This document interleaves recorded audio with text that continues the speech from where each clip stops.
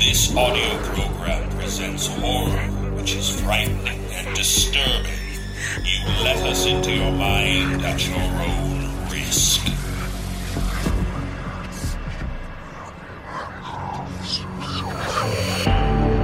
As the sunlight fades to darkness, the frightful tales creep into your mind. It's time to give in to your fear, because tonight there will be no sleep. Brace yourself for the No Sleep Podcast.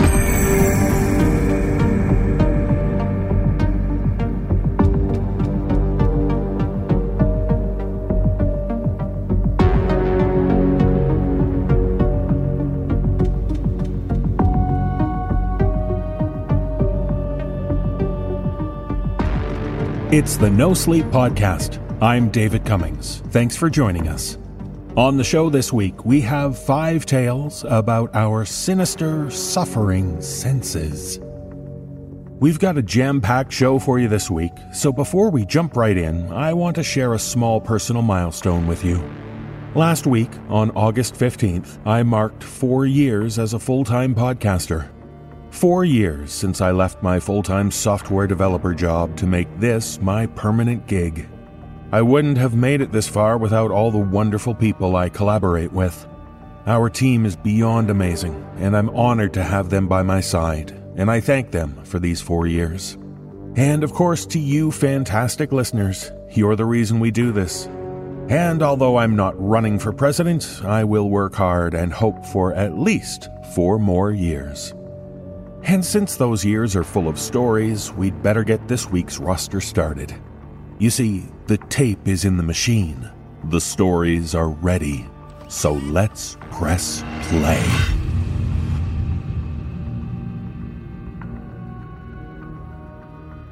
In our first tale, we meet a woman who is a big fan of haunted theme parks and attractions. And as author Lumi Muir shares, when a new theme park based on classic horror movies gets announced, she can hardly contain herself. That is, until she realizes that the attraction seems to be anything but safe. Performing this tale is Addison Peacock. So the next time you want some thrills and chills, make sure you don't get on a ride that never ends.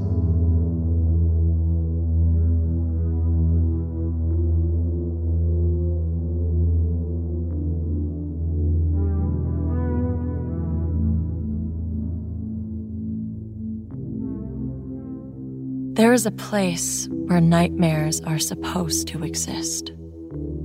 A magnet of darkness by design, where screams of terror and peals of laughter are meant to intertwine, to complement and contrast one another. This place would be a mecca for the macabre, an idea born of bringing fear to reality. But some ideas were never meant to come to life. Imagine for a moment a place where every house is haunted, where every patch of grass is an ancient burial ground, where demons and poltergeists are welcomed with open arms, all for a modest entry fee of $49.99. It sounds exciting, right? That famous haunted hotel as an attraction you could ride through, experiencing rooms of blood and hallways stalked by creepy twins. How about boat rides on the lake of a summer camp where the masked murderer floats up to chase you, machete in hand? There would be thrills for the kids, too. Candy apples rotted with gummy worms, a haunted laser tag maze with cartoonish ghosts. It was meant to be a haven for horror lovers. A place where we could celebrate and experience our addictions to heart-pounding, dread-inducing scares. A place where we could meet our nightmares, face them head-on, even get their autographs. Now, imagine all the things that could go wrong, and you'll have a glimpse of what Crimson Ridge was like during its very brief first and last season. Maybe you even remember it if you were lucky enough to get early tickets. I wanted to write a piece on Crimson Ridge, Just a listicle, I thought. A fun little post about the mysteries of a doomed horror theme park I'd even visited myself. But what I found was completely beyond what I could even imagine. When I first heard about Crimson Ridge, I remember being pumped, like getting your Hogwarts letter pumped. Prolific horror director Ego Santiago, the twisted mind behind modern classics like Crimson Ridge and Homecoming High, had purchased 80 acres of land to develop a theme park dedicated to the macabre, the horrifying, and the downright eerie. He managed to secure permissions from most of the top horror IPs, and I watched along with the rest of the world as the iconic houses, forests, and monsters from all my favorite movies were brought to life.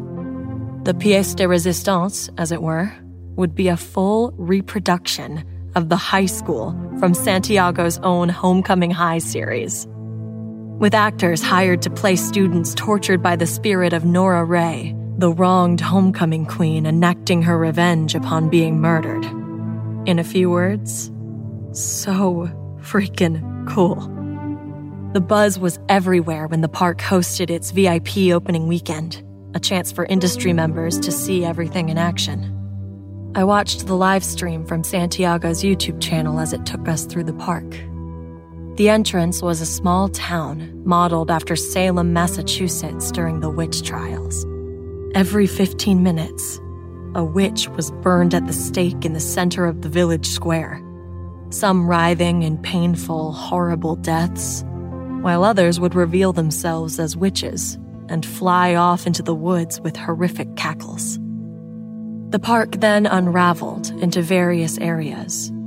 There were the haunted houses and hospitals, the hotels and forests.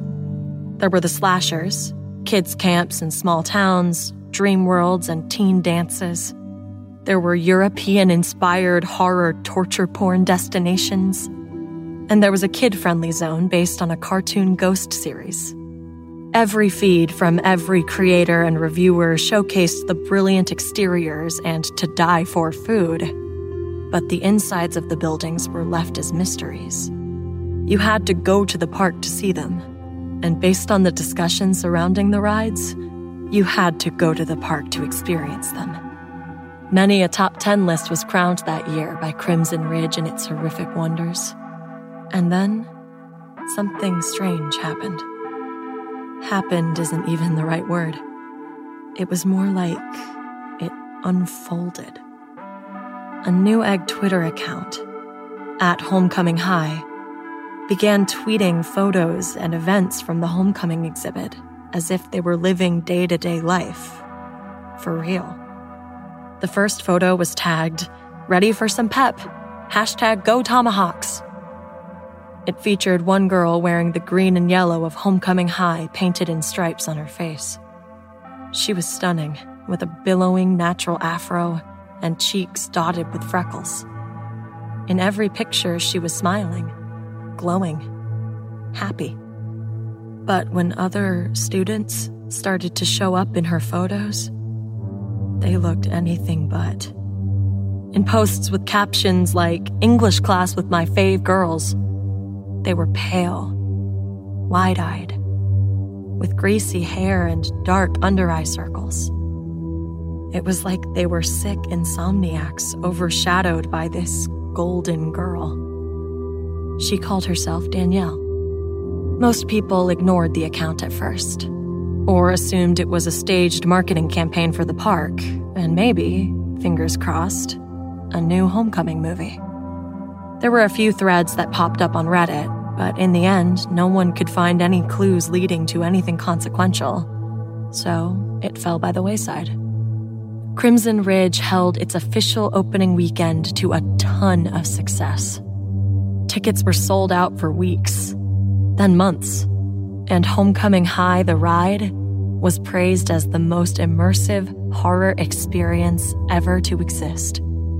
The ride was more like a museum than anything else, but gave patrons the ability to witness and experience the events of the movie. The iconic school chapel scene, the bloody cafeteria, the change rooms. The actors were perfect. They simply went through their days, not talking or even acknowledging the customers, except for the leads who held hourly autograph and photo sessions. And everyone wanted selfies with Danielle, who was confirmed as one of the main cast members, a little blue checkmark following on her Twitter account. Verified. She beamed in every photo, holding her fingers out in peace signs and pursing her lips duck-face style. She gathered an online following, growing quickly to thousands, then tens of thousands of followers. There was just one thing, though. She didn't have any other accounts, or if she did, she hid them well, and she never talked about the real world. It was as if Homecoming High was her real world.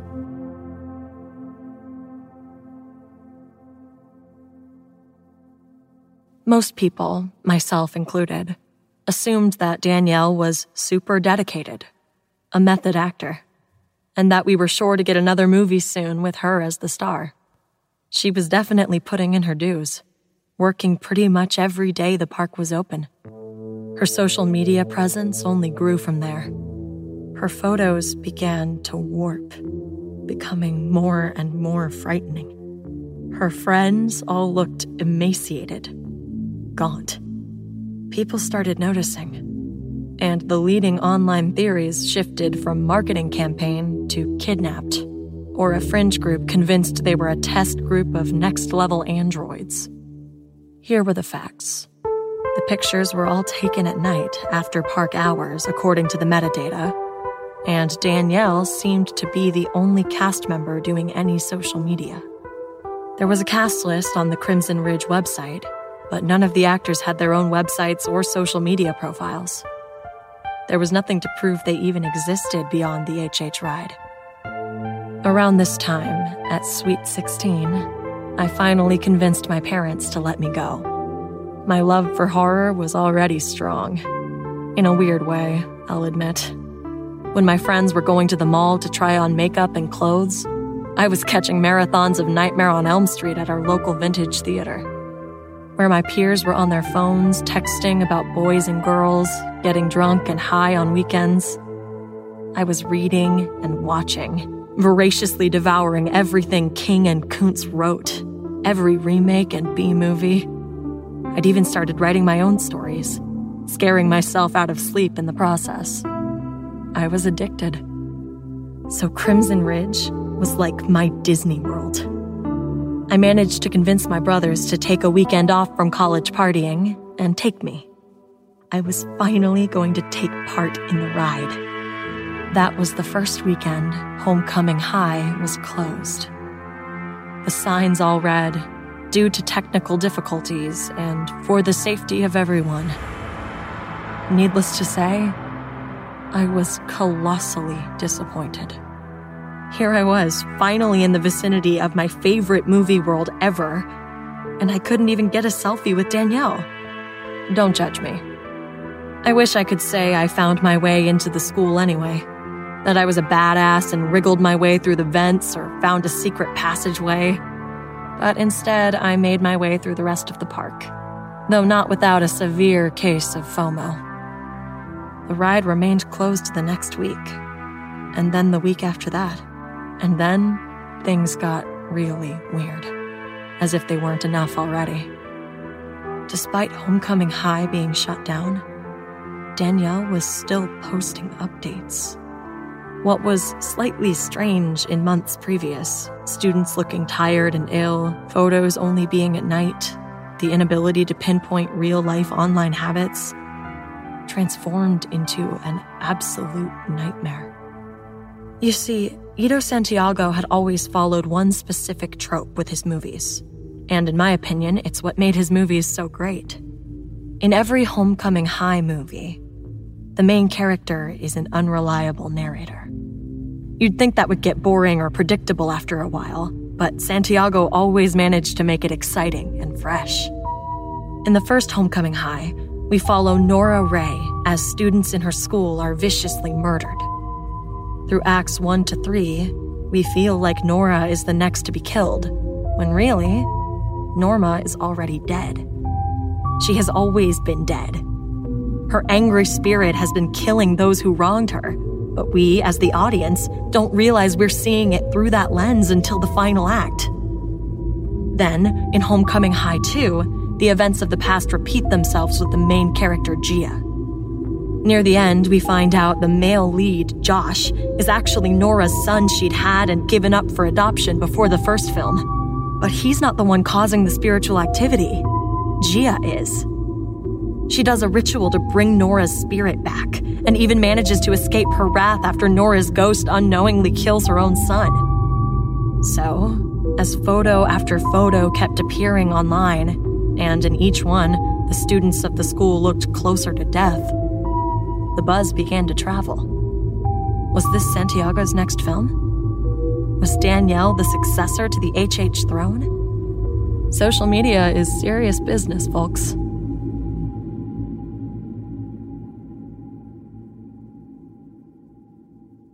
I tried to get permission to access the ruins of Crimson Ridge, but it was fenced in and boarded up, left to rot after the disaster of what happened. I was told the site was too dangerous to allow anyone in. But I still went for a drive, stopping beside the decrepit old sign that still boasted, "Live the horror." We all know what happened next, but there's more to it than what's officially recorded. Isn't there always? Soon after the closure of the ride, reports of Ito Santiago's death swirled the internet. There were accounts that he'd starved to death, so malnourished it was like the life was sucked right out of him. Finally, after so many rumors, an official press release confirmed his death as natural causes. He was 52 years old and in fantastic shape, or at least that's how he presented himself online. So what natural causes could have been his demise? Theories abounded on the web. There were entire websites dedicated to Santiago's death. Whether it happened, whether it didn't, whether it was murder, whether it was suicide. The message boards were the kinds of places you scrolled through with trepidation, like walking through a cemetery at night.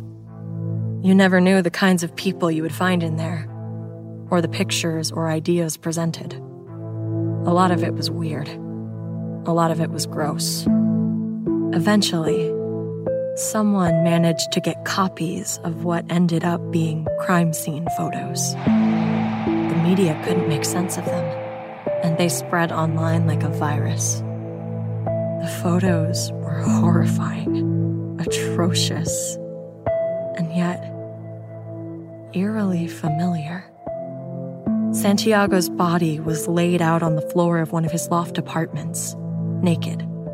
His skin was pale and gaunt, darkness seeping under his eyes, blood streaking his face as if he'd cried it out. He looked like he hadn't slept or eaten for weeks. It looked like there were markings on his skin, but the pictures were too blurry to tell. He was a tattoo addict, but this looked like writing on his skin. There was no follow-up report. His representatives stated publicly that the photos were fake and that the prolific director had suffered a heart attack from stress, overwork, and malnutrition. There would be no further statements. The entire park was closed down for good soon after. Even though the park was independent from the Santiago estate, he'd apparently begun the process of closing Crimson Ridge even before his untimely death. But then, to the shocked horror of everyone still paying attention, there was another photo. It was of Danielle, smiling, eyes wide. It was captioned, "Your turn." The cops were called in to break into the school, and what they found would turn the legacy of Homecoming High into a morbid media circus. Bodies. There were lifeless bodies everywhere, drained and empty, just like Santiago's had been. A gruesome story unfolded from there. It turned out the entire thing was some experiment by Santiago at first. A bunch of people paid to live a false life to give the public an experience, like a creepy movie zoo. There were rules. Don't talk to the guests, don't break character, don't reveal anything, don't go on social media. As far as the spokesperson for the park was concerned, the actors went home after the park closed and came back in the morning for another day. But the autopsies showed a different story. The bodies had been there for months. Some of them apparently dead even when the ride had been open. No one ever really figured out what happened after that.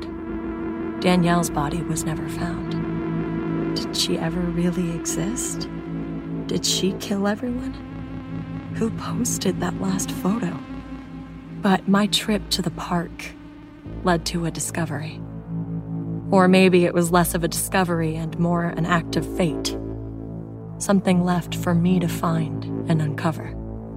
Hastily taped to the back of the Crimson Ridge sign was an old newspaper article, its edges flapping in the cool breeze.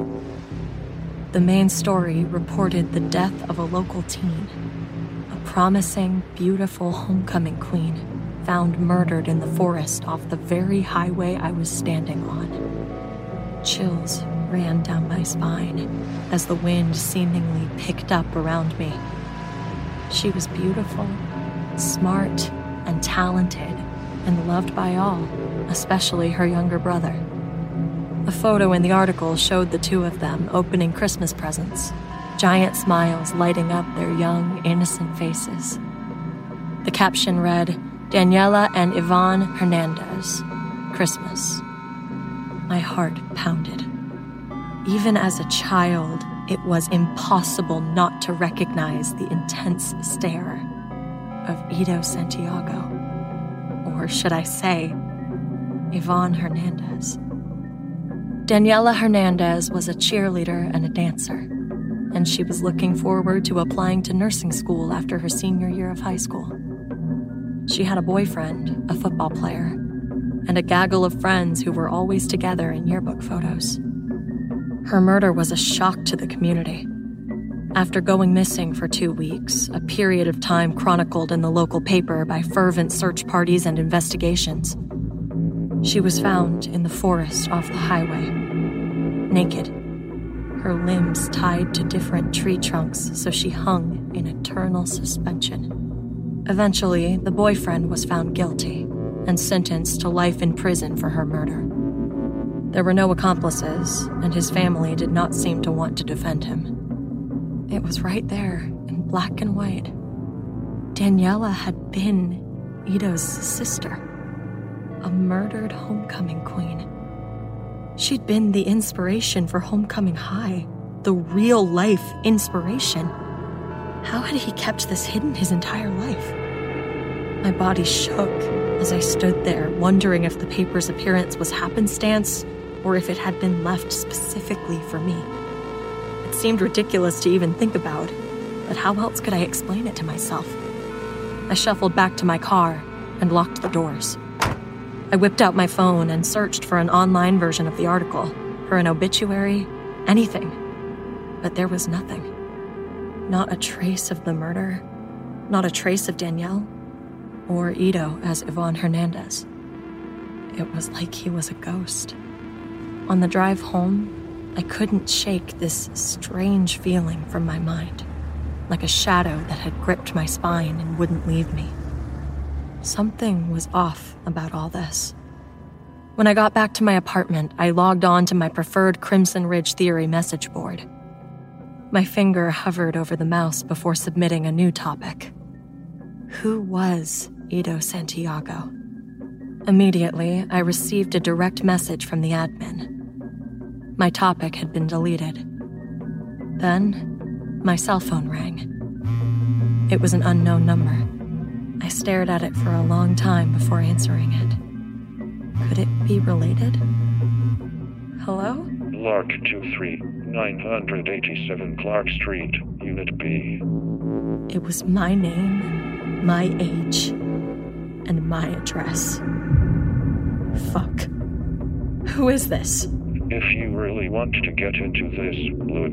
But be aware, once you're in, you're in. I pulled my phone from my ear to find a link texted to me from the same number.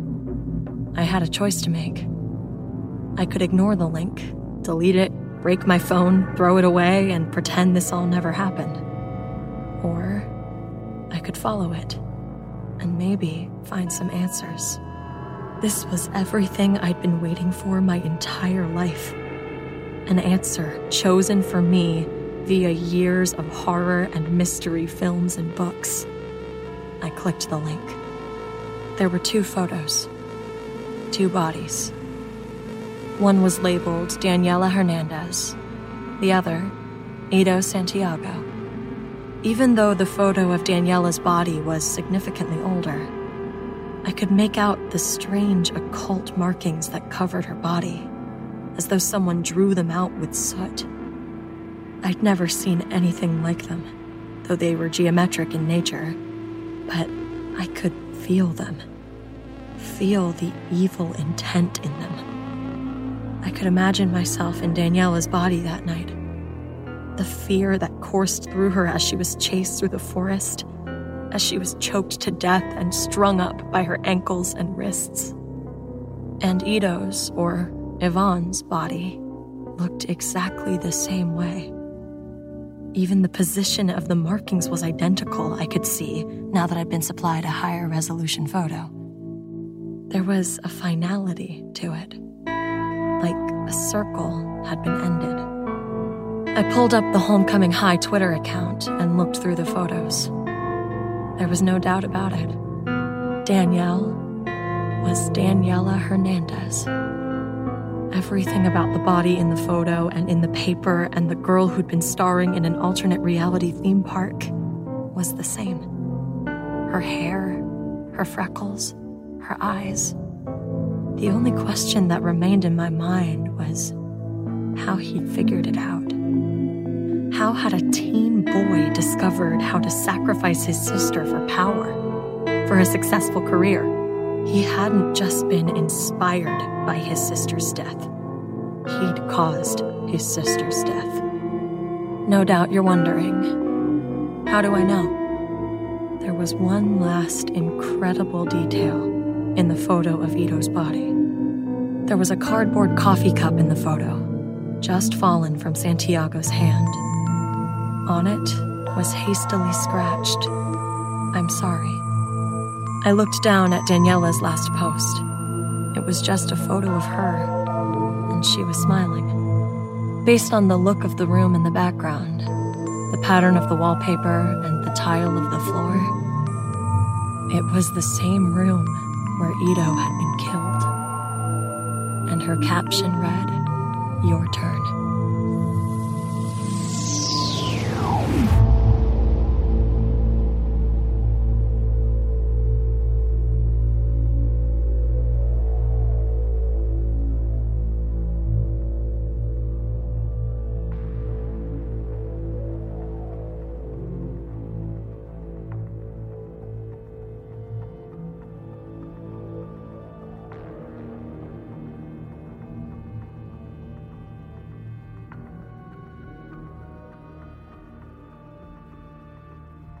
Most people have to deal with allergies in their life. Some are minor annoyances, others life-threatening afflictions. But as we learn from author Keith McDuffie, it's the common allergy to the noxious substance found in poison ivy and poison oak that will get under your skin. For one man who is hyperallergic and his childhood friend who is mercifully immune, a strange woodland patch of the plants leads both of them to a terrible discovery. Performing this tale are Mick Wingert, Jesse Cornett, Ellie Hirschman, and Mary Murphy. So avoid the plants and stop scratching, lest you end up with scars.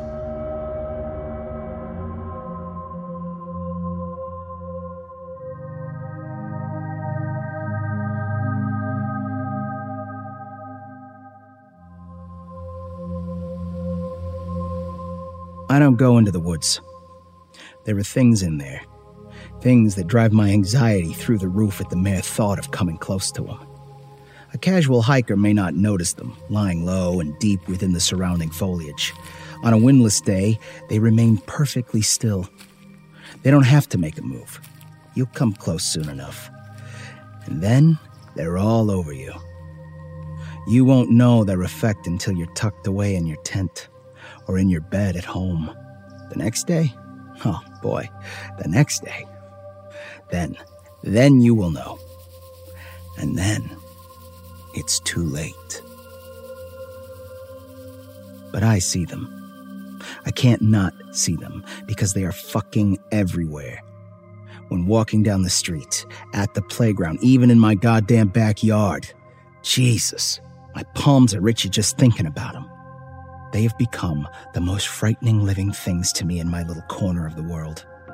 I cannot believe that God had chosen to create these things, for these poison plants are clearly the work of the devil himself.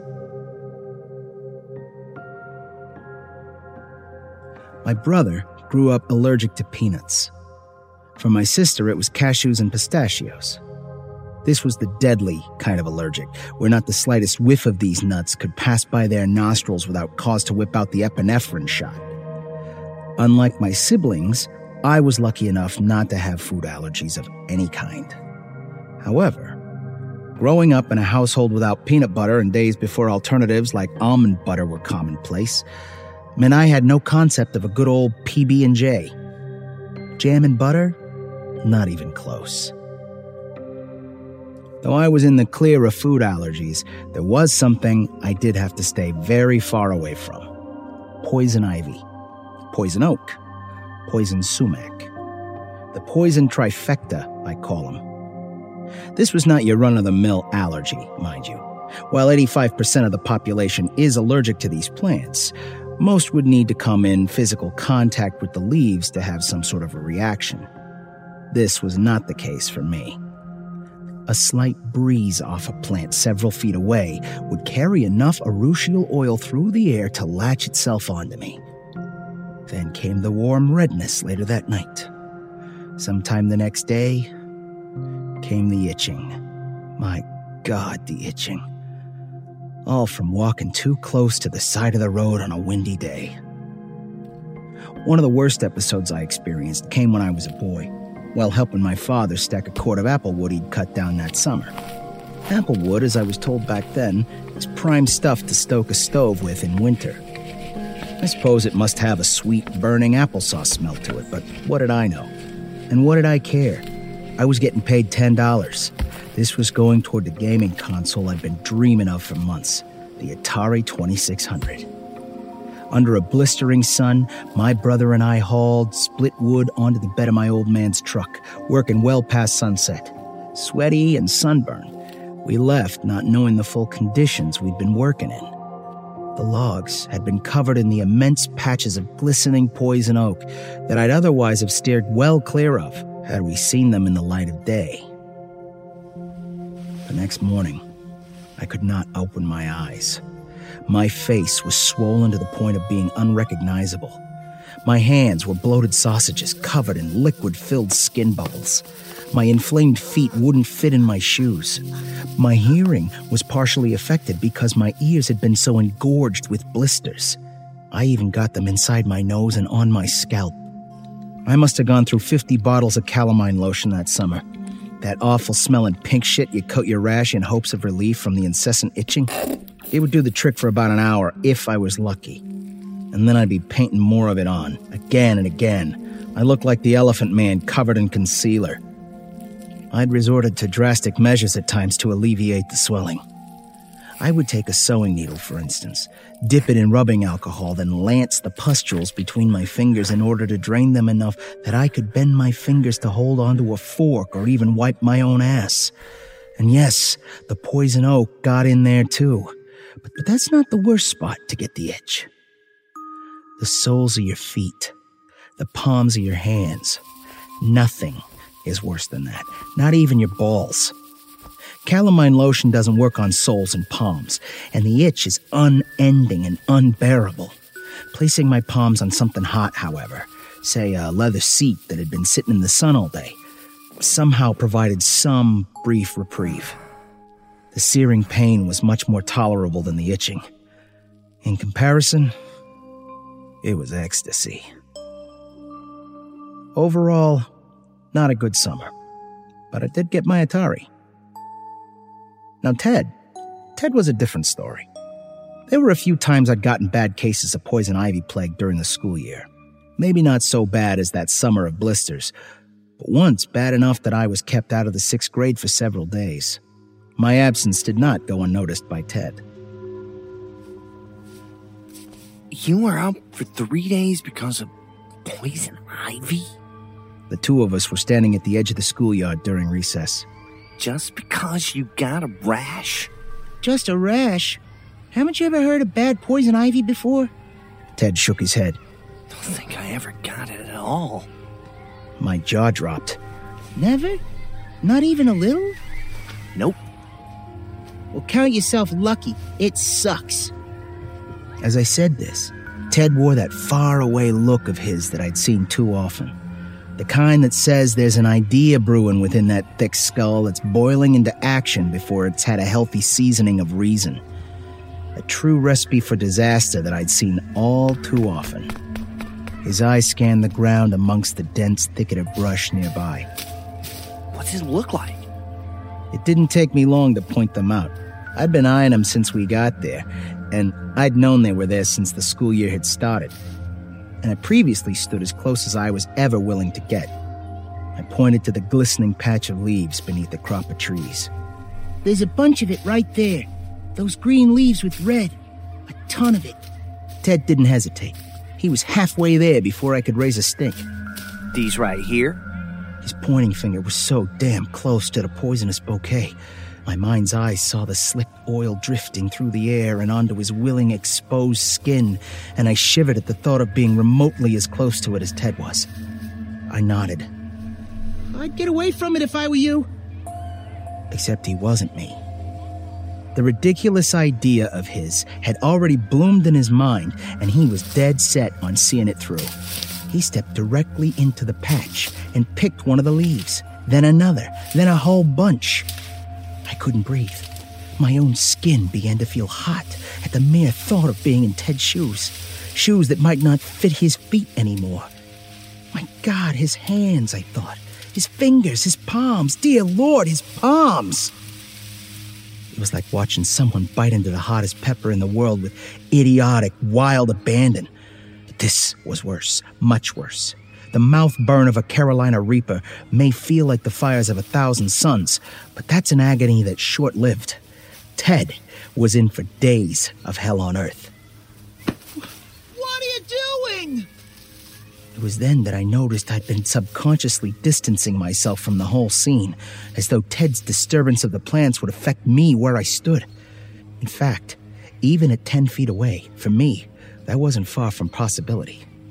We got that math test tomorrow with Miss Sullivan. Yeah, but... Well, I'm not going to be here to take it. He took the words right out of my mouth. Ted bunched the leaves in his hand, as though what he held were harmless bits of greenery, not the evil carriers of hell oil they were. I knew it was too late for him then. Unless he immediately scrubbed his hands with rubbing alcohol, he was in for it. And I, for one, was going nowhere near him at that point. Best friend be damned. As far as I was concerned, he was a walking plague. But he didn't stop there. I didn't protest. I couldn't protest. And if I could have, it wouldn't have mattered. At best, my words would have been unintelligible gasps and stammers. Anything worth hearing would have been ignored. All of his chips were pushed to the center now. He was all in. As one might clean themselves with a bar of soap, Ted began to rub the poison ivy all over his body, arms, legs, face. For good measure, he replenished his supply of leaves when he'd rubbed some down to bits of pulp, and then did the entire exercise again. Just when I thought he was through, he did the unthinkable. He turned from the rest of the schoolyard as though he were about to sneak a piss, pulled the front of his jeans out with his empty hand, and jammed the other hand in. And then his hand came out empty. It was suicide. I was witnessing my best friend's self-immolation and couldn't move a finger to stop him. For in doing so, I'd surely be dooming myself. Think that'll be enough to get me out of school tomorrow? What did you do? That's enough to keep you out for like a month. Yes, even better. My eyes didn't leave Ted for the rest of the day. Where he sat, what he touched, what urinal he used. Short of wearing gloves and a mask, I behaved like some crazed germaphobe. And as far as I could tell, Ted wore that bunch of leaves down his pants all damn day. Pants that I hoped he'd set fire to come the next day, along with the rest of his clothes, once he realized the enormous mistake he'd made. Side note about fire and poison ivy. Fire, as it turns out, is not an effective eliminator of urushiol oil. I learned this the hard way, of course, during my junior year of high school, along with a sizable portion of my fellow classmates. One of the rare times I dared enter the woods was for high school parties. It was isolated, difficult for the cops to get to, and had an unlimited selection of places to hide in and make out. When no parent-free houses were available, it served its purpose well enough. Besides an abundance of cheap alcoholic beverages, a natural ingredient of a party in the woods was a bonfire. And a natural ingredient of a bonfire is wood, or at least a combustible material of any kind. Sometimes a tire, sometimes the back seat ripped out of someone's shitbox, and sometimes random brush. In this case, on this particular evening, brush entangled poison oak. And a byproduct of a bonfire? Smoke. And lots of it. It gets in your lungs, your hair, your clothes, and you bring that all home with you. If you're not completely shit-faced before attempting to crawl into bed, maybe you take a shower, therefore not waking up the next afternoon smelling like a campfire. And if you were somehow thorough enough, perhaps you don't succumb to the full onset of the poison oak you've been hanging around all night. Like me, everyone save for a few spent at least the following few days in hell. From that point, not only would I stay far from the woods, I'd go nowhere near open fire pits, save for ones fueled by gas. Until then, I'd never known what it was like to get poison oak in your mouth, or on your dick. Everyone's got to take a leak at a raging beer party at some point. And here Ted was, about to get the full experience, his first time. When I finally saw Ted exit the school bus that afternoon, I was sure it was the last I'd be seeing him for a good long time. I wouldn't be paying him a visit anytime soon, that was certain. Except, I didn't have to. The next day, Ted walked onto the morning bus like nothing had happened. In fact, nothing had happened. Ted, as it turned out, was amongst that meager 15% of lucky sons of bitches on the planet who's not affected by urushiol oil at all. No blisters, no rash, not the slightest itch. And while I was pretty sure he'd taken a shower that morning, I still kept my distance from Ted for that day and the next. I did not want to take the chance. And though Ted felt he was in hell for having to take Miss Sullivan's math test that day, a math test he clearly had no intention of preparing for the night before, in my eyes, he surely did not understand the massive bullet he'd dodged.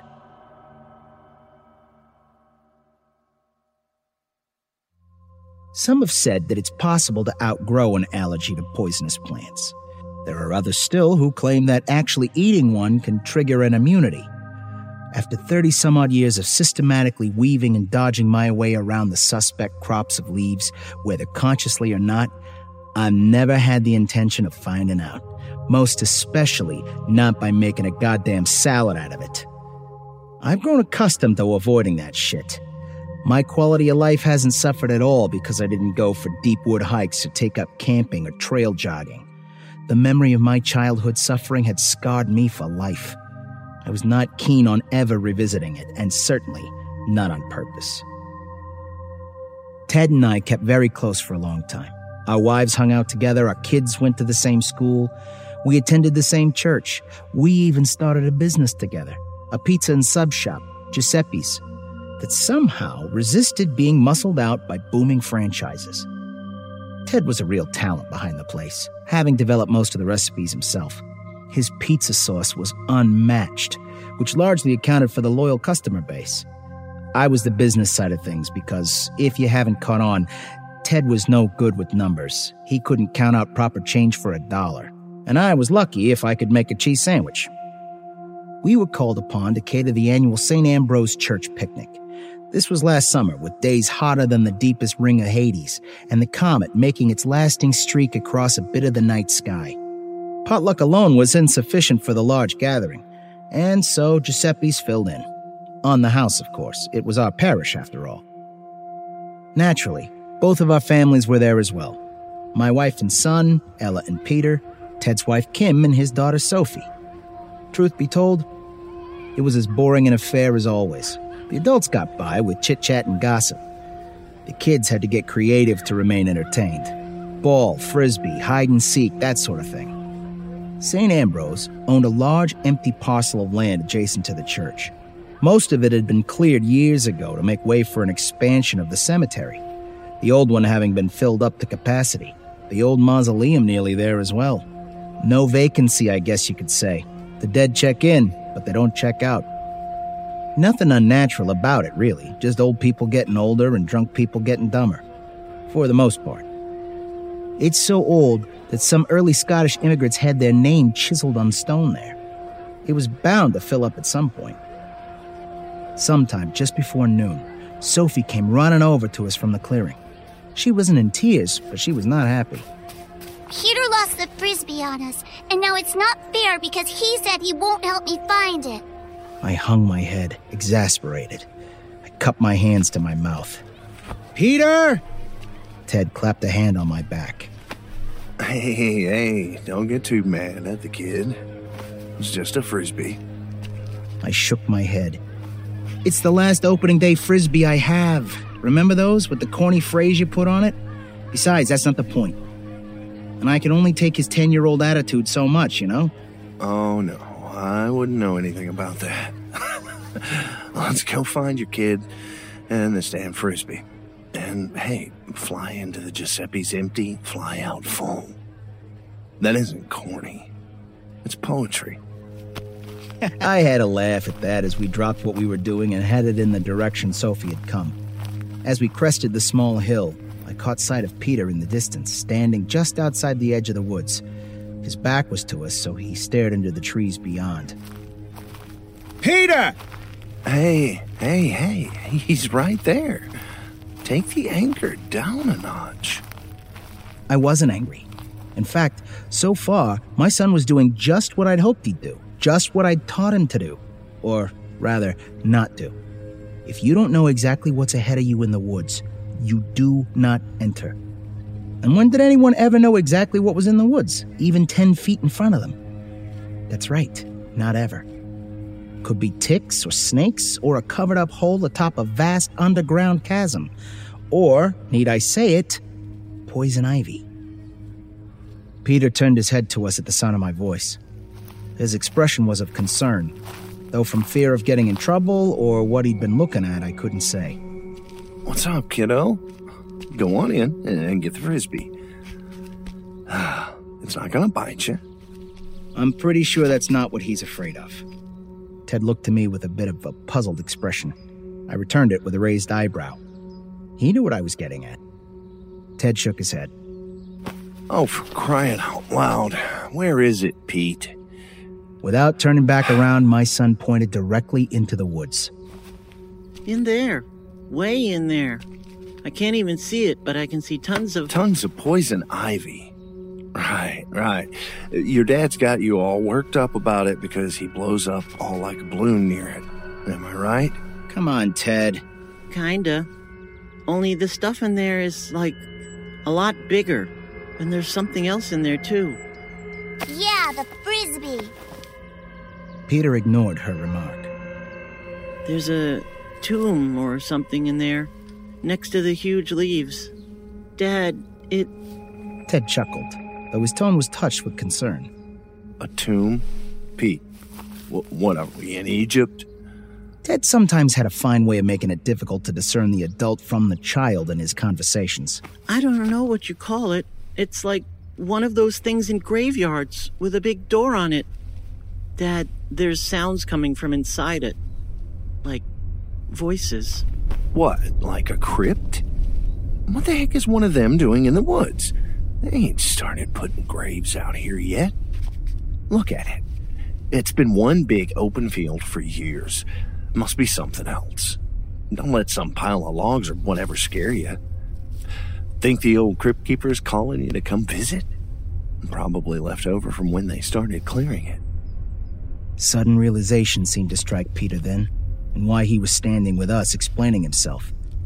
And so he began to ramble on in one breathless plea. Don't let them make me go in there, Dad. That thing scares me. And then there's those huge shiny leaves, and you told me to stay away from those and never touch them, so I shouldn't go in there. And there's voices in there. Really, please.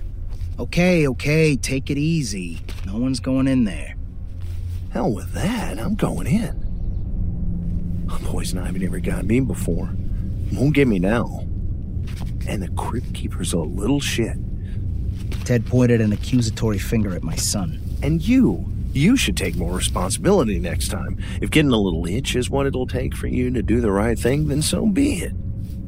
Before I could argue with Ted's attempt at reparenting Peter, he approached the edge of the forest and parted a mass of low-hanging pine branches, then stopped. Holy. See? You see the tomb in there, right? Ted took a moment to answer as he appeared to survey what he was looking at. Yeah, it's no pile of logs. Looks like an old crypt, all right. Pretty old one by the looks of it. He turned to look at us. This was an old cemetery before? I shrugged. Not that I've ever heard. I mean, there's no headstones, no other graves. It's just that in there. Well, that's not creepy at all. Just leave it, Ted. Seriously. Damn. Kiddo's right about the leaves, too. Like the size of elephant ears. Oh, come on. Then those can't be... What did you say? I was saying that those can't be poison ivy. They aren't that large. No. It wasn't you. Shh. You hear that? Hear what? Besides the distant commotion from the party we'd left behind, there was nothing. I looked at the kids who were both slowly backing away, shaking their heads in the negative. There you are, you blue bastard. Frisbee's right there. He parted the branches farther apart and stepped deeper into the woods, disappearing from sight. Sound of breaking branches followed as he marched inward, spattered with moments of colorful cursing. After about 10 seconds, there was nothing. Daddy, did you get it? A few seconds more. Nothing. Hey, Ted! I silently prayed that I wasn't going to have to enter those woods to look for my friend, but the crack in my voice had said it all. Branches cracking again. Ted was running now, running for the clearing. He burst through the overhanging branches where he entered, panting, red-faced and sweating profusely. No Frisbee in sight. Daddy, where's the Frisbee? Ted was doubled over, hands on his knees, catching his breath. Sweat soaked his shirt, his face, his hair, even his shorts. Ted's not exactly in shape, but he's not morbidly obese either. A 10-second run in dark woods shouldn't have exerted him like a marathon. No, Frisbee, sweetie. Like your uncle said, we'll buy a new one. But it... Sophie, no. Just go play with something else. We're gonna go home soon anyway. She crossed her arms and stormed off. Uncle Teddy, what happened in there? Did you hear the noises from the tomb? Ted stood upright and gave me a look that said he wasn't up to talking to a kid about this. Pete, go catch up with Sophie. We'll probably be leaving soon, too. Peter did as I asked and disappeared over the hill. All right, so what did happen in there? You look like you just came out of a rainforest. Man, that is the spookiest damn thing I've ever seen. What, the crypt? Well, yeah, the crypt, but not just that. The kid wasn't kidding about the sounds from the crypt in there. Like, I don't know, voices. A damn... Those leaves. All over the thing. You wouldn't believe me. All right, you've succeeded in freaking me out. They what? talk to you? Moved. Not from wind or anything like that. I marched in the middle of them to get the damn frisbee, and then something just felt off. Like I thought maybe you'd come in behind me. Only I knew you'd never do that. But it felt like someone else was there. But it was just all of those plants all around me. And then they moved. Not for the wind or anything like that. It was like they were turning to, I don't know, to look at me. And, well, I turned and got right the fuck out of there and left that damn frisbee for those fucking plants to play with. I snorted, and then the chuckle just followed it on out. I couldn't help it if I tried. Oh, okay, I see. So why don't you go in there and get the thing? Damn zombie plants from the crypt. You'll see. You know, I'd clap you on the back, but you're sweatier than a Ridley Scott movie. Ha ha. Well, this ain't sweat. It's due from all those leaves in there. I stayed far away from Ted for the rest of the walk back. I told myself as much as Ted did that the leaves were just covered in dew. How could all that be urushiol oil? It just couldn't be. But the scars upon the memory of my youth endured, and so I took no chances, even at the expense of Ted's playful jeers. Soon after, each of our families ended the day and went our separate ways.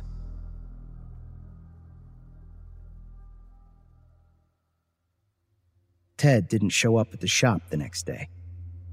He would usually open up the place in the morning in order to get it ready for the lunchtime crowd. I'd stroll in sometime later, before we actually opened for business. Only this time, the doors were locked. Ted hadn't shown up yet. I unlocked the place and went inside to call Ted. After a few rings, Kim answered the phone. She sounded like I'd just woken her up. Hey, John. Morning. Sorry, did I wake you? No, I'm just... didn't get much sleep last night.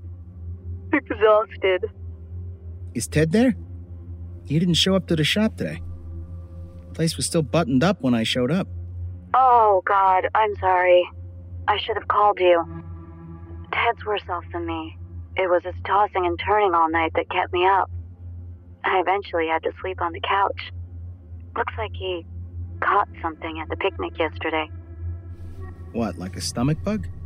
No. Looks like he got too much sun. Worst sunburn I've ever seen, the poor guy. But I guess it serves him right for not putting on sunscreen. You know how pale he is. Paler than a beluga whale, yeah. All right, so I guess he's out of commission today. Tell him to call me when he's up and about. I went about making a close sign for the door and directing our phone to a voicemail message stating the same. There was no way I was attempting to run the place without Ted. I left and spent the day doing long-neglected chores around the house.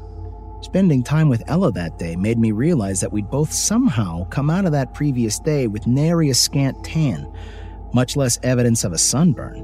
What's more, it was an overcast day. We hadn't worn any lotion.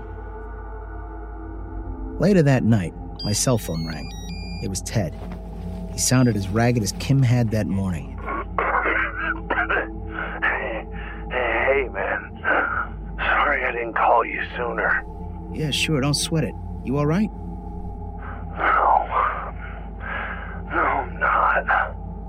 Jesus. From a sunburn? How bad can it be? Sunburn? No, this ain't no sunburn. It's gotta be poison ivy.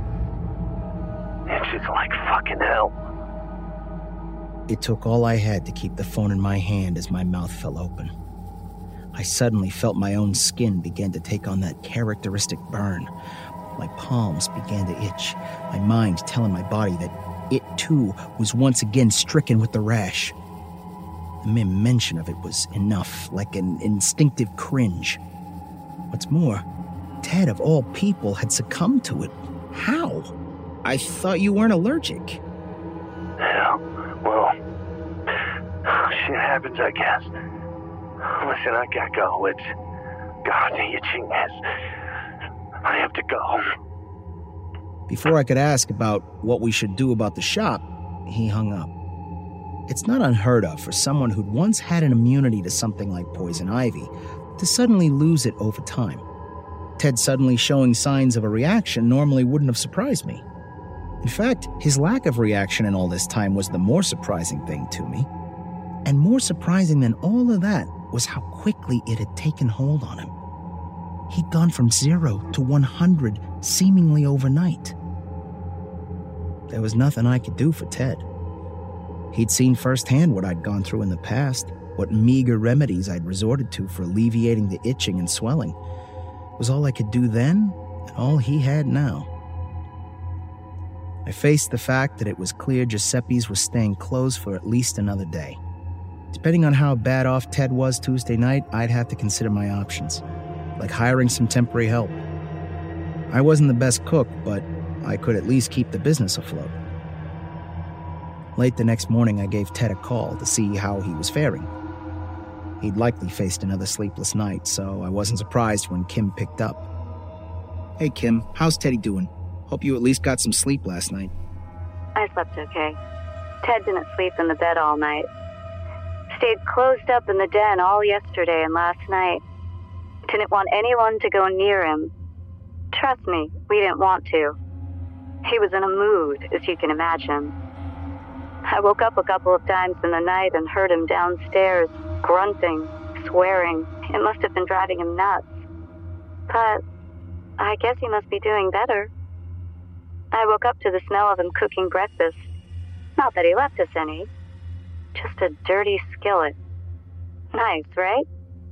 And now he's gone off somewhere. Seriously? He went out? Though I was amazed Ted hadn't gotten worse overnight, I was relieved. Maybe check the shop? She'd read my mind.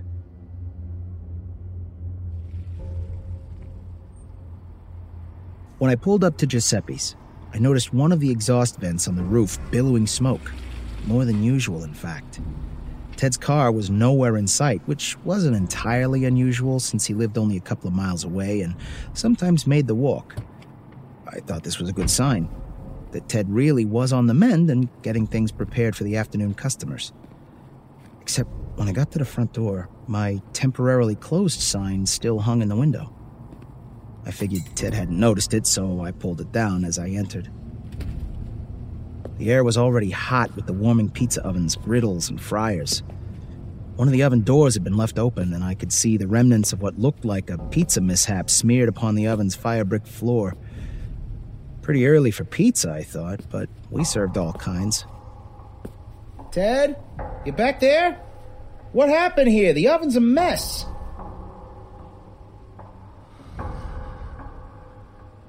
I rounded the corner into the kitchen. Ted's back was to me, facing the fryers. He wore nothing but a pair of boxers, and his skin was like nothing I'd seen before. My sneakers squeaked to a halt, his breath caught in my throat. I stumbled backwards, catching myself on the counter. Oozing sores covered half of Ted's back and legs. The other half was covered in blisters the size of golf balls. "Ted?" I fought back hyperventilation. Of course he didn't react, because when I say he was facing the fryers, I mean that in a much more literal sense. His entire face was submerged in the steaming fryer oil, up to the hairline. I would have thought him dead, but a second later he stood upright. Grease poured down over his shoulders and trickled down his back. More of the blisters withered and broke apart under the oil's heat, and once again, Ted sighed in ecstasy. "Ted!" What was meant to be a scream came more like a strained whisper. I threw my hand over my mouth, either due to pure disbelief over what I was seeing, or to stop myself from being sick, or both. He straightened and turned around, my feet instinctively making a slow retreat sideways toward the door. What I was looking at was not Ted. Not anymore. This person was unrecognizable as a human being in all but frame. Strips of red, smoke and flesh peeled away from his forehead and cheeks, the bare muscle and bone behind glistening with oil. Lips. There were no lips. A set of teeth. in a perpetual skeletal grin. The tongue behind, bloated and red, peeking out behind him. Eyelids hung like useless flaps. His arms, his chest, all bare of skin, looking like an anatomy poster. His arms blackened and charred.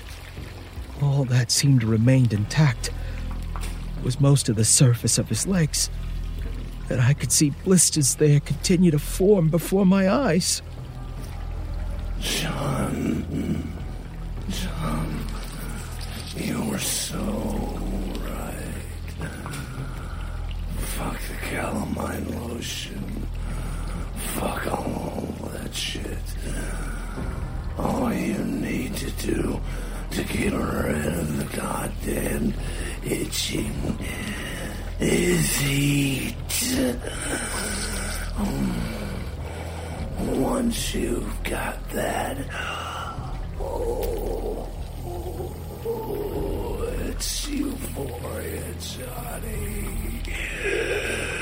Pure fucking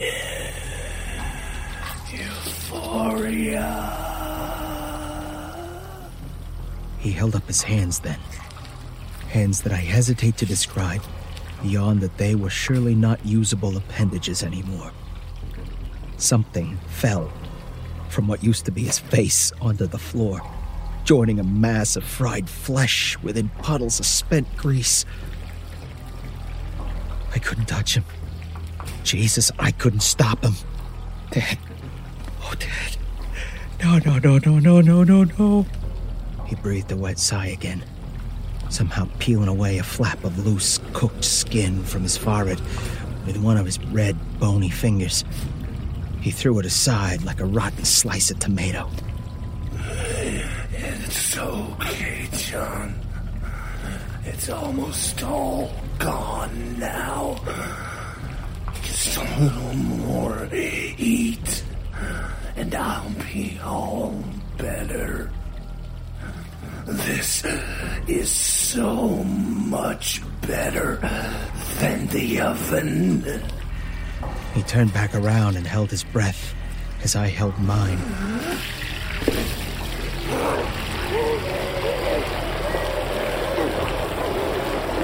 I turned and ran. When I made it outside, I called 911. The police and ambulance arrived moments later. I watched as EMT after EMT entered and promptly exited, retching into the flower beds outside, before finally composing themselves to enter and save Ted's life. I was told if they'd been only a few minutes later, he'd have been gone.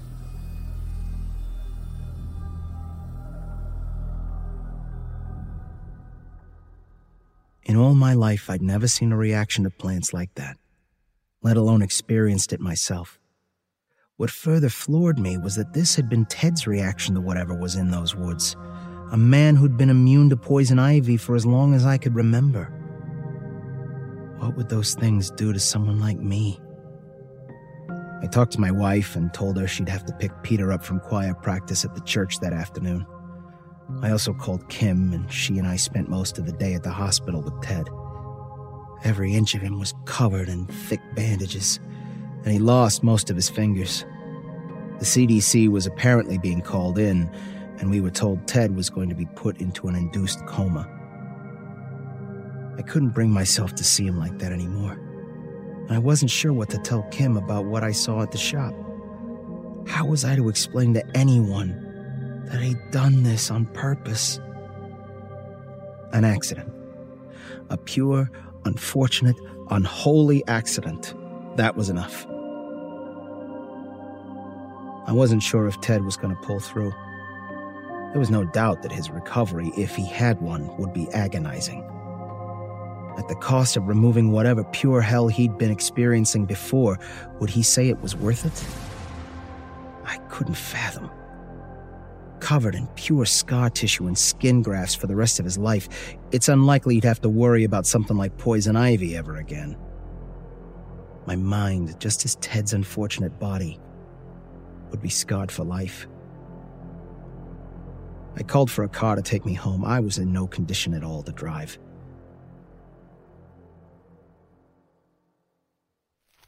As I exited the car at the bottom of the hill, I heard Peter call out from the driveway. Hey, Dad, catch!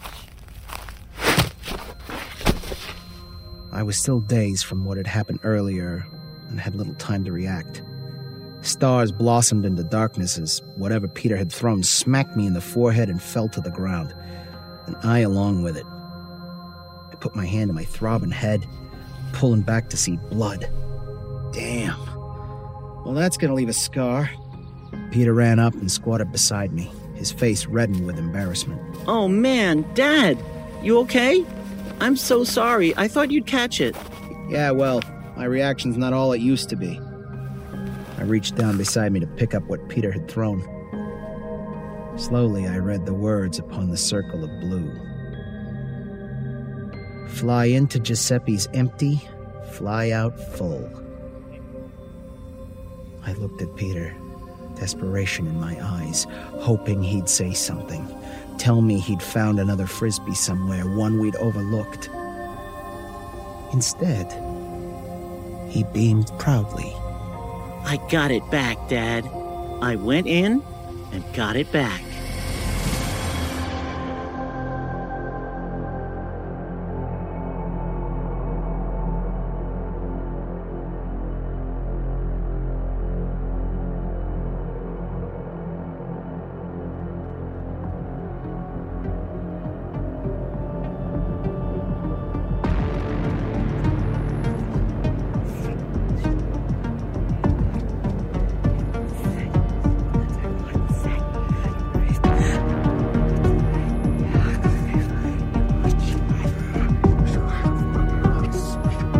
We've run out of tape. It's time to press eject and end the show. We thank you for letting us perform for you. If you would like to find out how you can hear the full-length versions of our audio program, please visit the NoSleepPodcast.com to learn about our Season Pass program. Over 60 hours of content for only $19.99. On behalf of everyone at the No Sleep Podcast, we thank you for listening. Join us again next week when we'll insert another tape and press play. This audio production is copyright 2018 by Creative Reason Media, Inc. All rights reserved. The copyrights for each story are held by the respective authors. No duplication or reproduction of this audio program is permitted without the written consent of Creative Reason Media, Inc.